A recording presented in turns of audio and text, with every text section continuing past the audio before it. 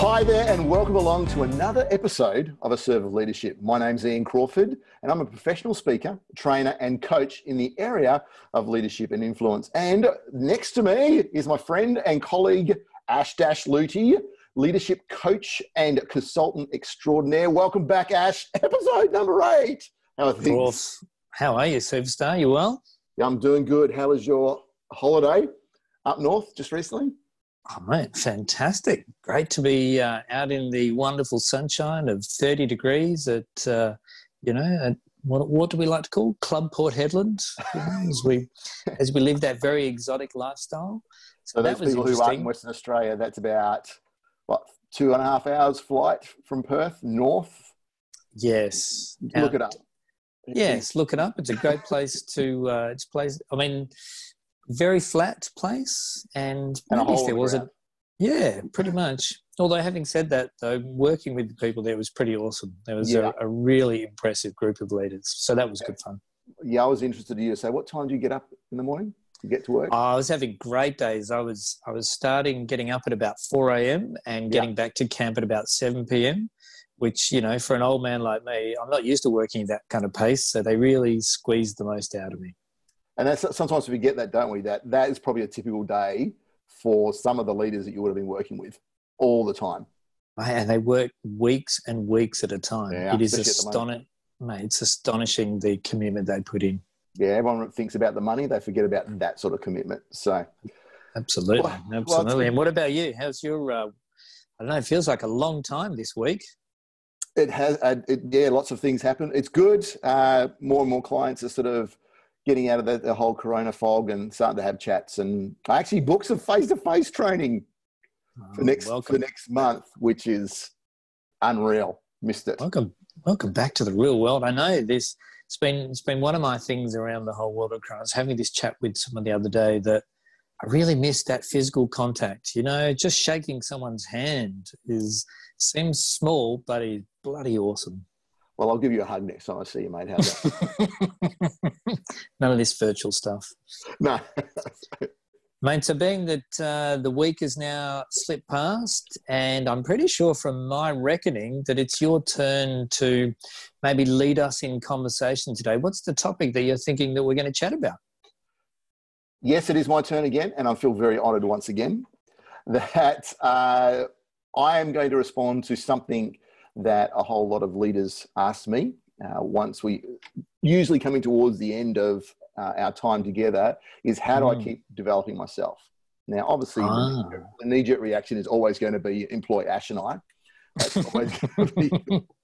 But if they want to do it alone, what can they do? What things can they put in place that allows them to continue to develop and be the leader they know they should be? So what do you reckon? So you're talking about leaders themselves actually driving their own development and how they become better themselves. Yeah, absolutely. So yeah. Okay, well, mate, giddy up then. Tell me what you got. Well, I've got one. I think we've mentioned this once before, and this is one of my go-tos as well for a lot of them. If people ask me what should I do the first tip is always to choose to. And, leaders, just as we've just mentioned, from 4 o'clock in the morning till 7 o'clock at night, if leaders are going flat stick at doing that work, and then we go, hey, you need to develop yourself as well, they're going to have some strong words with us. So one of the things that we have to do is really choose to step up and develop ourselves. And we have to set it as a priority. And if you say, I don't have time to do this, it's simply you're saying it's not a high enough priority. So we have to really elevate it to the level of a high priority for us, as well as, and the response to that is to put some time aside and then stick to it. And I think one of the real key things to that is it doesn't have to be big. You imagine I'm going to commit to a TED talk 15 minutes maximum once a week. But there is a whole lot of leaders that couldn't even do that at the moment for a whole stack of excuses. So the first one is consciously choose to do it and set up a system that allows you to complete that. Simple, straightforward. I like the way you close that out with set up a system around it, right? Get into a routine or a habit of it, rather than it being just a discrete, period of development itself. I like that idea. What about you? You must have one by now. Thank you for giving me that time to sort of I'll think. give you that 12 seconds to do it. The little hamster wheel has been powering away, trying to come up with something. Yeah, look, I think as an extension of what you're talking about there, for me, my first point would be what I call working on your awareness. Right? And what I mean by that is a lot of the times we think about our development from the skill side of things. Okay, well, how am I going to get better at these conversations? How do I get better at developing a strategy or, that sort of thing?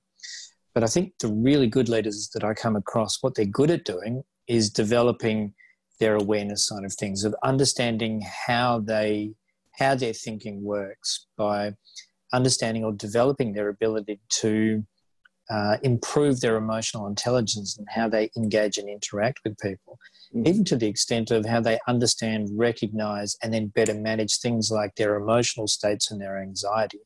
Because what you're actually doing there is you're developing that skill set that allows you to better condition in any circumstances that you're playing with. And it's a gap that I would say some leaders do inherently without necessarily thinking about it, but not many are particularly deliberate about it. So taking that opportunity to work on your awareness, I think, is a really key development focus for leaders. I think that's a interesting point, because I think that's foundation to everything. If you've got poor self-awareness, there's no way that you're going to be the leader that you know that you should be. And, we've asked people this, we've been in rooms together and asked people about, hands up who have got a leader that one day you walk into them and go, hey, can you help us out, leader? And they give you hugs, high fives and help you out. You go in the next day, ask almost exactly the same thing, and they blow up at you. So, and not being able to know what sort of response you're going to get from that people is a really tough thing for your followers. So, and that comes from self-awareness and the ability to manage your own emotions. And I think, and that's a learnt thing as well. The cool thing is that's a learnt behavior, that one, the EQ. Would you agree? Oh, absolutely. Now I guess I put awareness for me into that bucket of mental skills, right? Is you've really got to take the time to practice those mental skills, which, as you said, has fringe benefits in other areas, right? So it often has a really positive effect in personal lives, in relationships and things like that as well. And I'm pretty big on this. It's a learnt behavior, because in my 20s, I sucked at this. Oh, Lord. Yeah, if I go back to the sporting fields and things like that, I really did suck at this. And now people actually make comment on how calm I can stay. And that is not talking myself up. It's just literally, I've just tested myself and reflected on it and worked really hard at doing it. So anyone can do it. Absolutely. Okay. Mate, tell me what's your next one then? Okay. Tip 2 here for me is to put yourself out there. And I truly believe that good leaders, sit on the edge of their comfort zone and keep pushing themselves out. And it's so easy to be a leader and be a leader for 10, 15, 20 years and basically just repeat the same thing over and over again every day and not test yourself. And understand that if you're going to put yourself out there, then there's going to be some speed humps. And you're not going to choose and select everything perfectly every time, and it's not going to be bed of roses. We're going to go and make some decisions, test ourselves, try some things, and we're going to fail. And the real key about that is when you hit that speed bump, is not to fall in a heap, like you were just saying around emotional intelligence and being awareness, is to pick yourself up, be aware that it was a learning opportunity, dust yourself off, and keep going again. And keep trying that over and over again. And this really links nicely to our how to deal with failure, how leaders deal with failure episode in regards to great leaders, are very failure tolerant. They don't wallow in their failures. They understand it's all part of their growth. They understand it's part of growing a business, especially an innovative one, and they're willing to get up and do it again. Whereas you and I, we regularly find and bump into leaders who are good leaders, still good leaders, but they don't really test themselves.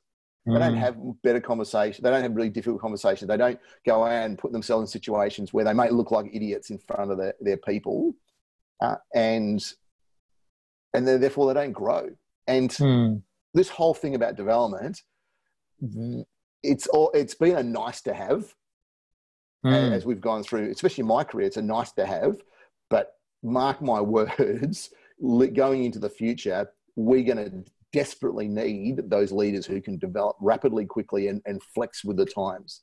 So if the leaders that we're talking to right now don't get into the habit of doing that, they're going to be left behind and really suffer into the future, would be my prediction. What do you think? Yeah, well, absolutely, because I guess the development required is very different to what it used to be, being that it used to be very skills focused in the past, but the skills have changed now, so it is a lot more around, that intuitive aspect that, dealing with that complexity, the uncertainty and things like that. And that requires a constant refinement along the way if you're going to be on that right path. Otherwise, the world just changes too quickly around you. I totally agree. So, your turn. Okay. So for me, my second piece, sorry, I was just taking that extra second there. So for me, my second piece is what I would call about making it real. And what I mean by that is people often learn best through experiential aspects.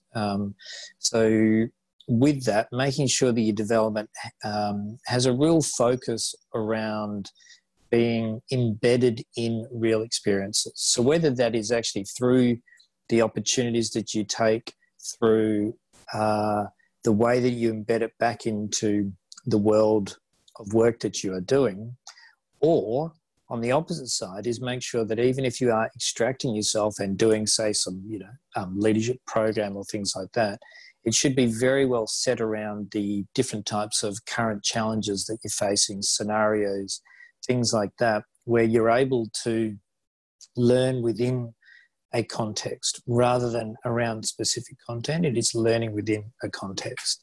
And I find that is actually much harder to set up than people think it is. If you're doing it within organisations, obviously there's the fear around if things go wrong and, okay, I get a project to try and that sort of thing. And a lot of the time leaders will have a go at it, but they won't give it a red hot crack because there's a real life risk involved. So one of the saving graces, you can take that offline a little bit and you can create scenarios, you can create events and situations for people to be able to learn offline, but it requires a lot of in-depth creation and detail in the scenario to be able to get the most out of it. So I think that idea about making sure that you make the learning real, that it is, it has real context around it, it has real applicability, it has the opportunity for you to take that and really use it, becomes really useful rather than just sitting in the classrooms and having someone, present information, or even, to be honest, like you say, the TED Talks are great. They'll give you ideas and that sort of element, but unless you take that and aggressively try and throw yourself into the middle of actually giving it a go, you don't tend to get any development in that piece. That's a good one. I like that one. Wow. I'm surprised. Lucky. Gee, I'm two from two. I was going to say first time in a long time, hey? I'm actually getting some wins under my belt. I'm not sure this agreeing with each other thing sits very comfortably with me. I'm feeling very uncomfortable as we sit right now. Trust me.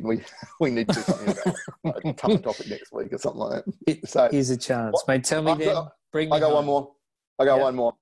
And this is probably one that is true to my heart, really close to my heart in regards to the impact of it, is to find yourself a mentor.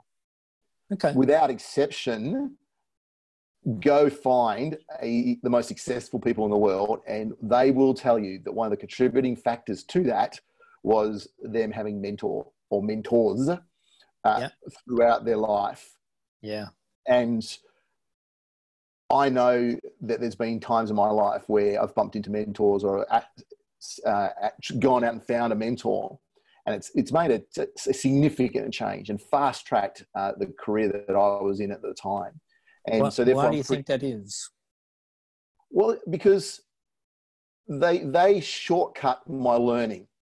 They're older, more experienced than me, and I had massive trust in them and respect for them. Important key is that, they've spent 20 years doing stuff and learning mistakes and finding shortcuts. So they're going to dump all that learning on me rather than me having to go through that 20 years of learning myself and the pain, the heartache associated with it as well. So, and that came in my sports career. I'm not sure if you know this, you come from a sports industry as well, but in particular, phys ed teachers, when we graduate, we tend to have healthy egos. I don't know if you've realized that. And I was doing a sports camp and doing some coaching, and I thought I was just shit hot, basically. I thought I was a great coach, and I was going to take on the world and train all these kids. And this is a situation where the mentor bumped into me, but the mentor that person that's about to speak to me, I had massive respect. And I can basically say that this lady put me on a different career path with her advice. So I've gone through, and I think I'm really good. I'm only 19, 20. What would I know about the world? And, I've done this, and her role was to give me feedback. And I strut over to her after doing the volleyball lesson and expecting her to, shower me in confetti and hugs and all that sort of stuff. And she went, "Oh, God, that was shit." And now, obviously, a lot of people will go, "Well, that's not a nice thing for a mentor to do." But she had the trust and the rapport with me to get away with it. So she knew that. And then she went on and identified what I did, delivered it in a way that aligned with what I was trying to do. And I can't remember that time being a painful time. I can just remember that was a sharp, like, "Are you kidding me?" I thought that was really good. And then she identified stuff. When she's identified, I went, "Oh, man, you're so right." And more importantly, told me what I should do next time. I then backed it up the next day, got a little bit better. Next day, she watched me again, and so on, so on. And, my teaching ability went like that. Not because of any inbred skill, just because I bumped into this lady. And she's just been inducted into the AFL Hall of Fame, this lady, she was a major driver of the women's AFL. Wow. And so how do you then go about finding good mentors? Yeah, it's a very good question. I was lucky that she bumped into me, and that was what the program was all about, is feedback to young teachers. The other way they've done it is it's simply this: find someone that you want to be more like. Okay. Now, that doesn't have to be the holistic package. So I know that you're incredibly good at managing a room in regards to having really deep, impactful conversation. That's a real super power of yours. So if I saw that, and we've had conversations around this, so technically you have done this, is that if I wanted to get better at that, I'd walk up to you and go, "Hey, Ash, this is the area I want you to help me with," and put a little circle around it. Now, when we talk about mentors, sometimes people think, "Oh, it's long-term," and we have all these Nah, it could be one session. It could be 2 weeks. It could be 5 years. One of my mentors has been around for 15. And they keep drip feeding me. So the real key is to identify someone you want to be more alike. It doesn't have to be the whole package, just a small part. So it could be presenting skills. It could be having difficult questions. It could be managing meetings. It could be, the list goes on and on. And then go approach those people. Now, here's the interesting thing I found about senior leaders. Those are the people who have been through this process, are now well established in the leadership world, is the majority, actually, all of them that I've experienced, are happy to mentor people. Absolutely. Because they know the power of it, because that's how they've got to where they are. They're now willing to do it, but they don't promote it. Because the key to this mentoring thing is that the mentoree approaches the mentor, not the other way around. But there's the tip that I would have for people is this, that again, if I use you as an example, I would say, "Hey, Ash, I've been watching you over the last 3 presentations, and I've noticed you're really good at asking open-ended questions and managing people's conversations around those questions, that they come to a really clear point. I'd like to get better at that. I was hoping that you could mentor me so I could get better at that as well." Now, I think that's really clear when you approach a mentor, because it's got a nice little circle around it about what that you want from them, and allows them to make a decision. Whereas a busy person like yourself, I walk up and go, "Hey, Ash, could you mentor me to be a better presenter?" That's huge. And the response to that could be quite negative, simply because they don't have enough information to have. The next tip is this, is to respect. If they say yes, it is now time to be highly respectful of that relationship. And so some mentoring sessions can go for 10 minutes, they can go for 30 minutes, they can go for 90 minutes, etc. I always start off at 30 minutes. So I'd say, if you say, "Hey, yes, I'd be interested in that. What were you thinking, Cross?" And I'd go, "Ash, I was thinking about 30 minutes every 3 weeks, and I can place it in your diary and we'll stick to it." So once again, you've got this really clear understanding about my expectations, and you can make that decision. Now, here's the final tip. for mentoring is the mentoree must drive the relationship. Absolutely. So it's not coaching where the coach drives the conversation. The mentoree, e.g. me in this case, is going to drive the conversation. So what I encourage people to do is two things. Number one is send questions that you want your mentor to answer the day before or sometime before. Yeah, it's a good idea. Or rock up with those questions.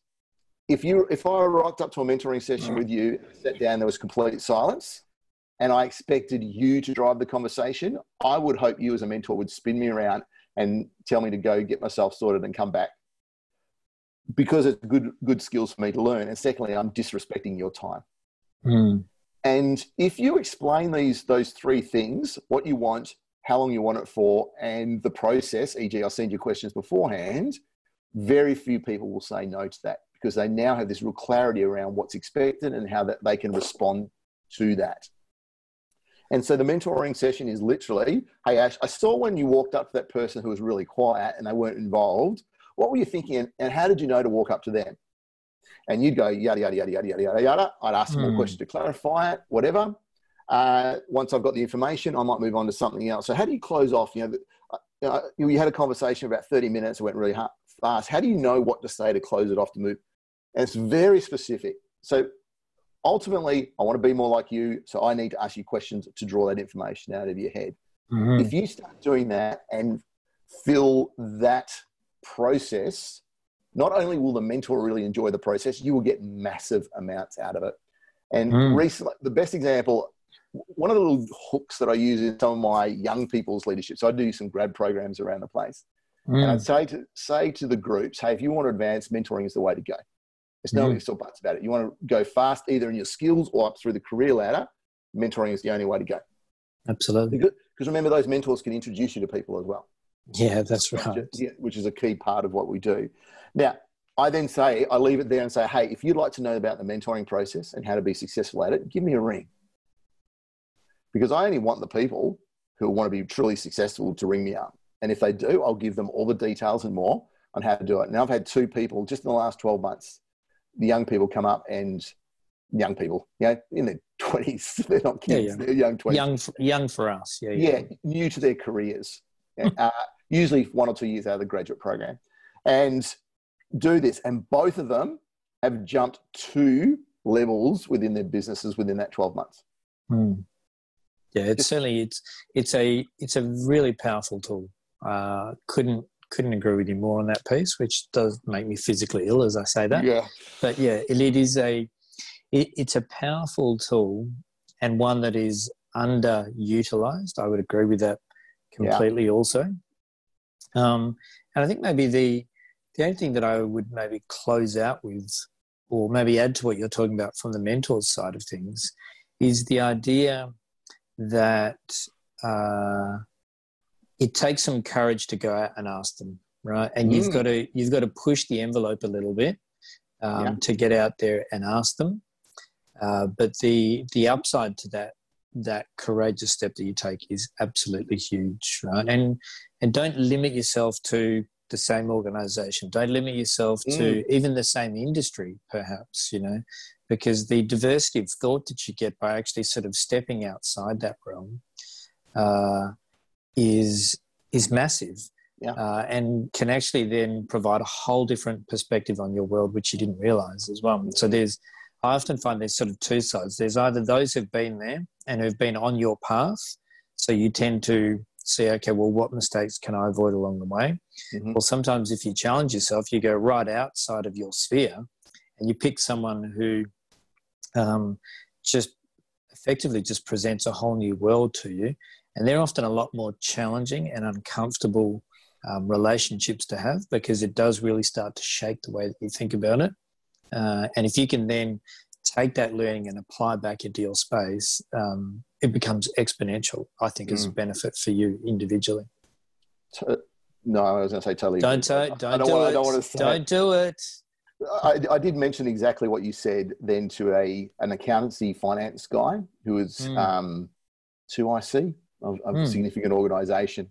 And I said, look, let me line you up with a GM of a mining company. And his initial reaction was, what could I learn from them? And I looked at him and went, are you kidding me? Are you sitting in this nice little office, fully air conditioned? This GM is responsible for 1,000 people's lives in one of the most arid environments you could think about, hot temperatures, all that sort of stuff, as well as a very dangerous. You don't think you could learn something about them, about how to manage people, keep them motivated and keep them safe, just like he can learn something from you. And we sent him off to do that. And he came back with he said, I have the easiest job in the world. And I said, well, no, you're just good at it and you've been doing it for a while. But you imagine if you took these ideas and slotted into where you are and vice versa, you're going to be so much better at what you do. Absolutely. So enough from me. Take us home, mate. What's your final tip for today? Hey, my last idea, I think, is a simple one, but it's a small one in my mind, but also a challenging one. And I think it closes out our conversation really well. It's an idea that I call giving up on your previous success. So a lot of the times when we think about developing and getting better, the mindset is often around how do we add? What extra skills do I add into my repertoire? How do I extend my abilities to be able to better make decisions? How do I go and source extra experience and things like that? But sometimes what we don't do is we don't take the time to actually take stock of what the new world is going to look like and actually make a conscious decision to stop doing or to remove things that we've actually been doing previously and often been doing really, really well. So sometimes I think what we actually need to do is we need to take things that we were phenomenally good at and actually just stop doing it. Right? So whether that in the real world translates into a delegating piece or actually then shifting that into the opportunity of understanding not doing it. But there is a really key ingredient which only comes from the reflection piece and also being clear about where you're going in your journey to actually stop and go, well, hang on a second, I actually need to create space now for these new things that I'm going to be doing and the new things that I'm going to learn. So I need to stop doing it. Where you'll see it in a journey is often it seems to me highlighted most in early stage leaders. So for argument's sake, I've been an accountant, I've been an engineer, I've been an electrician, and now I transition into the world of being a leader of electricians, a leader of accountants, a leader of engineers. And it's most apparent that in those instances, guess what? I can't do those things anymore. I actually need to understand that my role has changed and that the skill set that I need has changed. So I have to stop being an electrician to some extent, or at least understand that I'm phasing that out over time. And I still see it even at senior level as well, right? Is that idea that they need to stop doing things or they need to give up on the previous success. But it's just happening on a much wider level because it's often happening at an organizational level where the idea is, well, they themselves individually have to shift their focus because that's actually what's going to help the whole organization shift. So for me, my final one is actually sometimes you've got to give up on your previous successes. I think that's a average one. I don't want to agree with you. So yeah. I can see what you're going to say. There is that one's actually. I hate it. It's a dumb idea. That's going to be filtered out. When this goes live, it's actually just going to be filtered out. There's just going to be a big gap, and then we're going to close out. Yeah, it'll just be us waving. The human brain likes doing stuff that it's good at. Absolutely. It likes habitual. It likes sameness. The problem is that a lot of those senior leaders that you're mentioning take those things they like and keep them for 10 years. And they go from a frontline leader to GM, CEO level, and they're still doing it. And not only do they reduce their impact as leaders, most important part, they also cost the business stacks of money. They're doing stuff that is about 4 levels below their pay grade because they haven't let go of what they used to be good at. It's poor role modeling. It's not good for the business, and it reduces your impact as a leader. And that's frustrating for everyone. Anything else you want to add, my friend?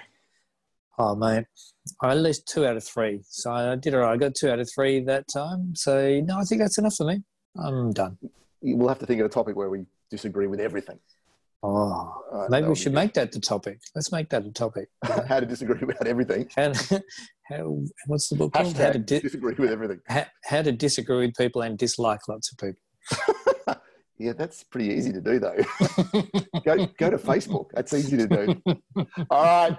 Ash and I will be back next week with another topic around leadership. If you have missed any of our episodes previously, just click on the link below and it'll take us to our YouTube channel where you can catch up on all the episodes prior to this. If you have a topic or a question that you would like Ash and I to address, please let us know. We'd like to spend, please. Please. It will stop us having this agreeing thing. If you've got something, send it in to us on the contact details that are below us right now, and we'll be very happy to address that coming up. So thank you very much, Ash. Well done. Mate, thank you, Crofts. Enjoy the rest of your week, eh? And thank you for joining us, and we will see you next week.